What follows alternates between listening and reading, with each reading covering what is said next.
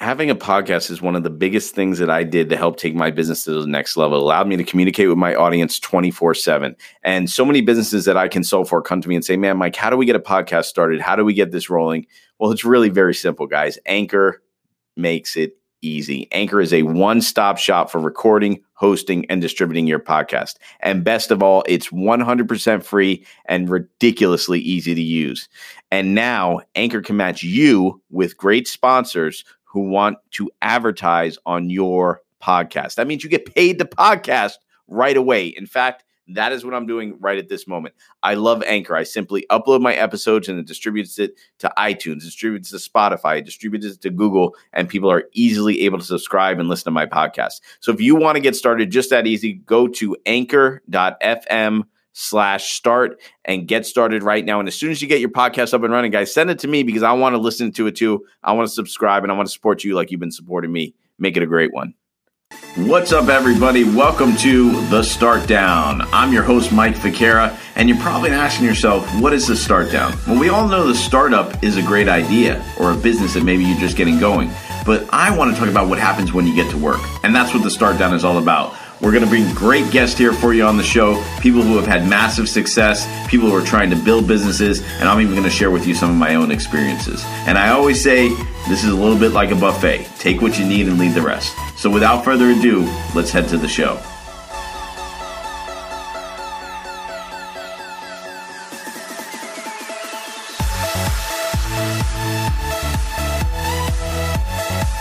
What's up, everybody? Welcome to another episode of The Start Down. I am Mike Ficara. Make sure you guys like, subscribe, share if you're enjoying this episode. We're here at FETC continuing to see great conversations with people that are impacting education, changing the lives of students. And I just, one piece of technology after another that I come across is so exciting.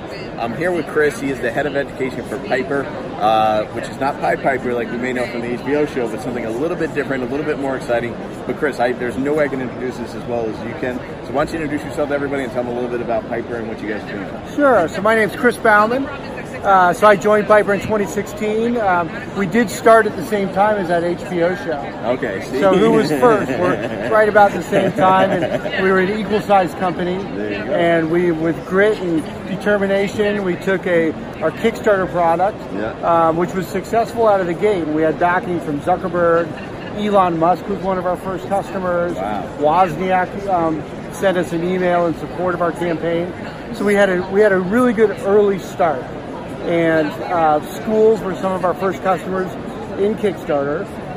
So we came out of the Kickstarter was $282,000, and we moved right into our seed round of funding in April of 2016. So that allowed us to really jump in and start sinking our roots into the education market. And we had to invest and start building a curriculum and start really integrating this into school, listening to teacher needs and wants and kids. Yeah. Because what we found is that a lot of teachers are afraid of computer science. It's like they don't have a computer science degree, they didn't take engineering as a major, so how are they going to teach coding? How are they going to teach electronics and completing circuits? And the fact of the matter, what we found is that they don't need to know all that stuff. The kids are unbridled with excitement. They're not afraid to attack this stuff. And so it's just a matter of giving the teacher confidence. It's like, it's okay not to know this. It's okay to learn with the students. Yep. And guess what? The students may learn quicker in some cases. Yep. Don't be afraid, celebrate it. Yep. And so we're just giving the tools to learn hardware engineering and software engineering in a fun, hands-on way. So I know you're showing me a little bit before, and gamification's in there, and then you're sort of easing off the gamification into them learning coding, learning how to work, the circuit boards a little bit, getting in there. That being said, I think it's great, that you mentioned teachers and computer science, but it seems like the student can take ownership of that learning. How have you guys done that? How have you given it that direction and let the students take the ownership? So we've put all the instructions into the experience.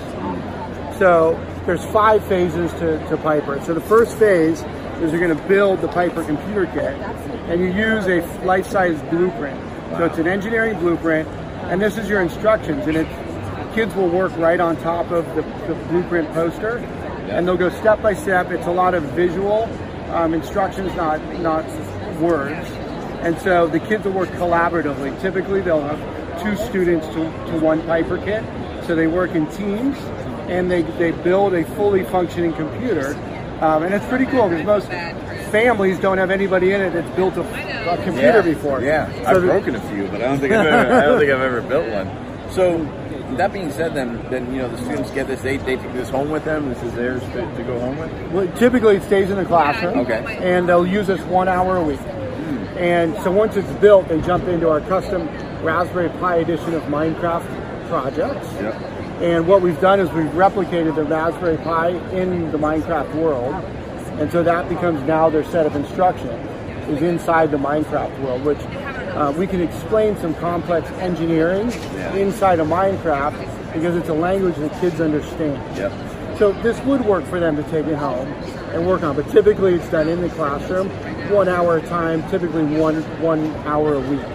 So, and then they do this, they grow throughout the school year then with the curriculum, I assume, and then... Yeah, like a 12 to 20 week session. Oh, nice. And they'll progress through building the computer, learning the hardware, inputs and outputs, and then we'll get into programming with Piper Code. We'll use Google Blockly drag and drop programming. Yep. So they will be able to build the hardware. Let's say they could build an LED light, and they'll be able to program the LED light to do what they want it to do. A good example is they're going to build a stoplight, so a sequence of 3 lights. We'll get them into building games that they can play against each other, like Beat the Buzzer, where each of us will build a breadboard with a light, a button, and then one of us will have a buzzer, and then we'll program the game to randomly buzz the buzzer, and whichever one of us presses our button first wins, and our light will light up. So we keep that entertainment value, so that they continue to build hardware, program software, and they do it around fun, entertaining projects. Wow. So then, when looking at something like this, what does it cost? It's got to be really, really expensive. Sure, they're not that expensive. So it's $299 for a kid. Wow, that's not bad. So 2 students to 1 Piper. Okay. And they're reusable. So that's where you get the efficiency. So with 12 to 20 hours, and then the last lesson is the kids actually disassemble everything themselves, put it back in the same box that it came in as reusable as well, and then it gets handed off to the next class. So then, Chris, let me ask you, because you and I were talking a little bit before, you're in this now, you're using this as an education component, but coming from previously working in corporate America, I know you mentioned you worked for a toy company. Yeah. How has it been different, though, coming from that environment than, a lot of our viewers and listeners are starting a business. They're going into the startup world. You came from the corporate world into the startup world. How's that been different? What lessons did you learn in that transition? Well, the marketing budgets are a little smaller. But what I love about it is that the impact that we're making. So in the toy world where, we're trying to get the quick hit, and it's all about the 7-second read of the packaging on a shelf, where, my focus right now is to impact children's lives positively and give them confidence around computer science. So I really love that I can make a deeper impact with the learning and the education. With Mattel, we had a lot of fun. And toys are kind of more quick hit. Where I think this is going to have a longer lasting impact to positively affect children's lives. That's awesome. And who are you guys selling to then? Are you selling to districts? Are you selling to schools?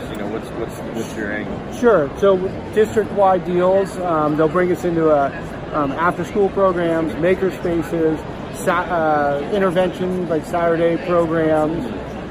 We're in the classroom bell to bell for about half of our customers.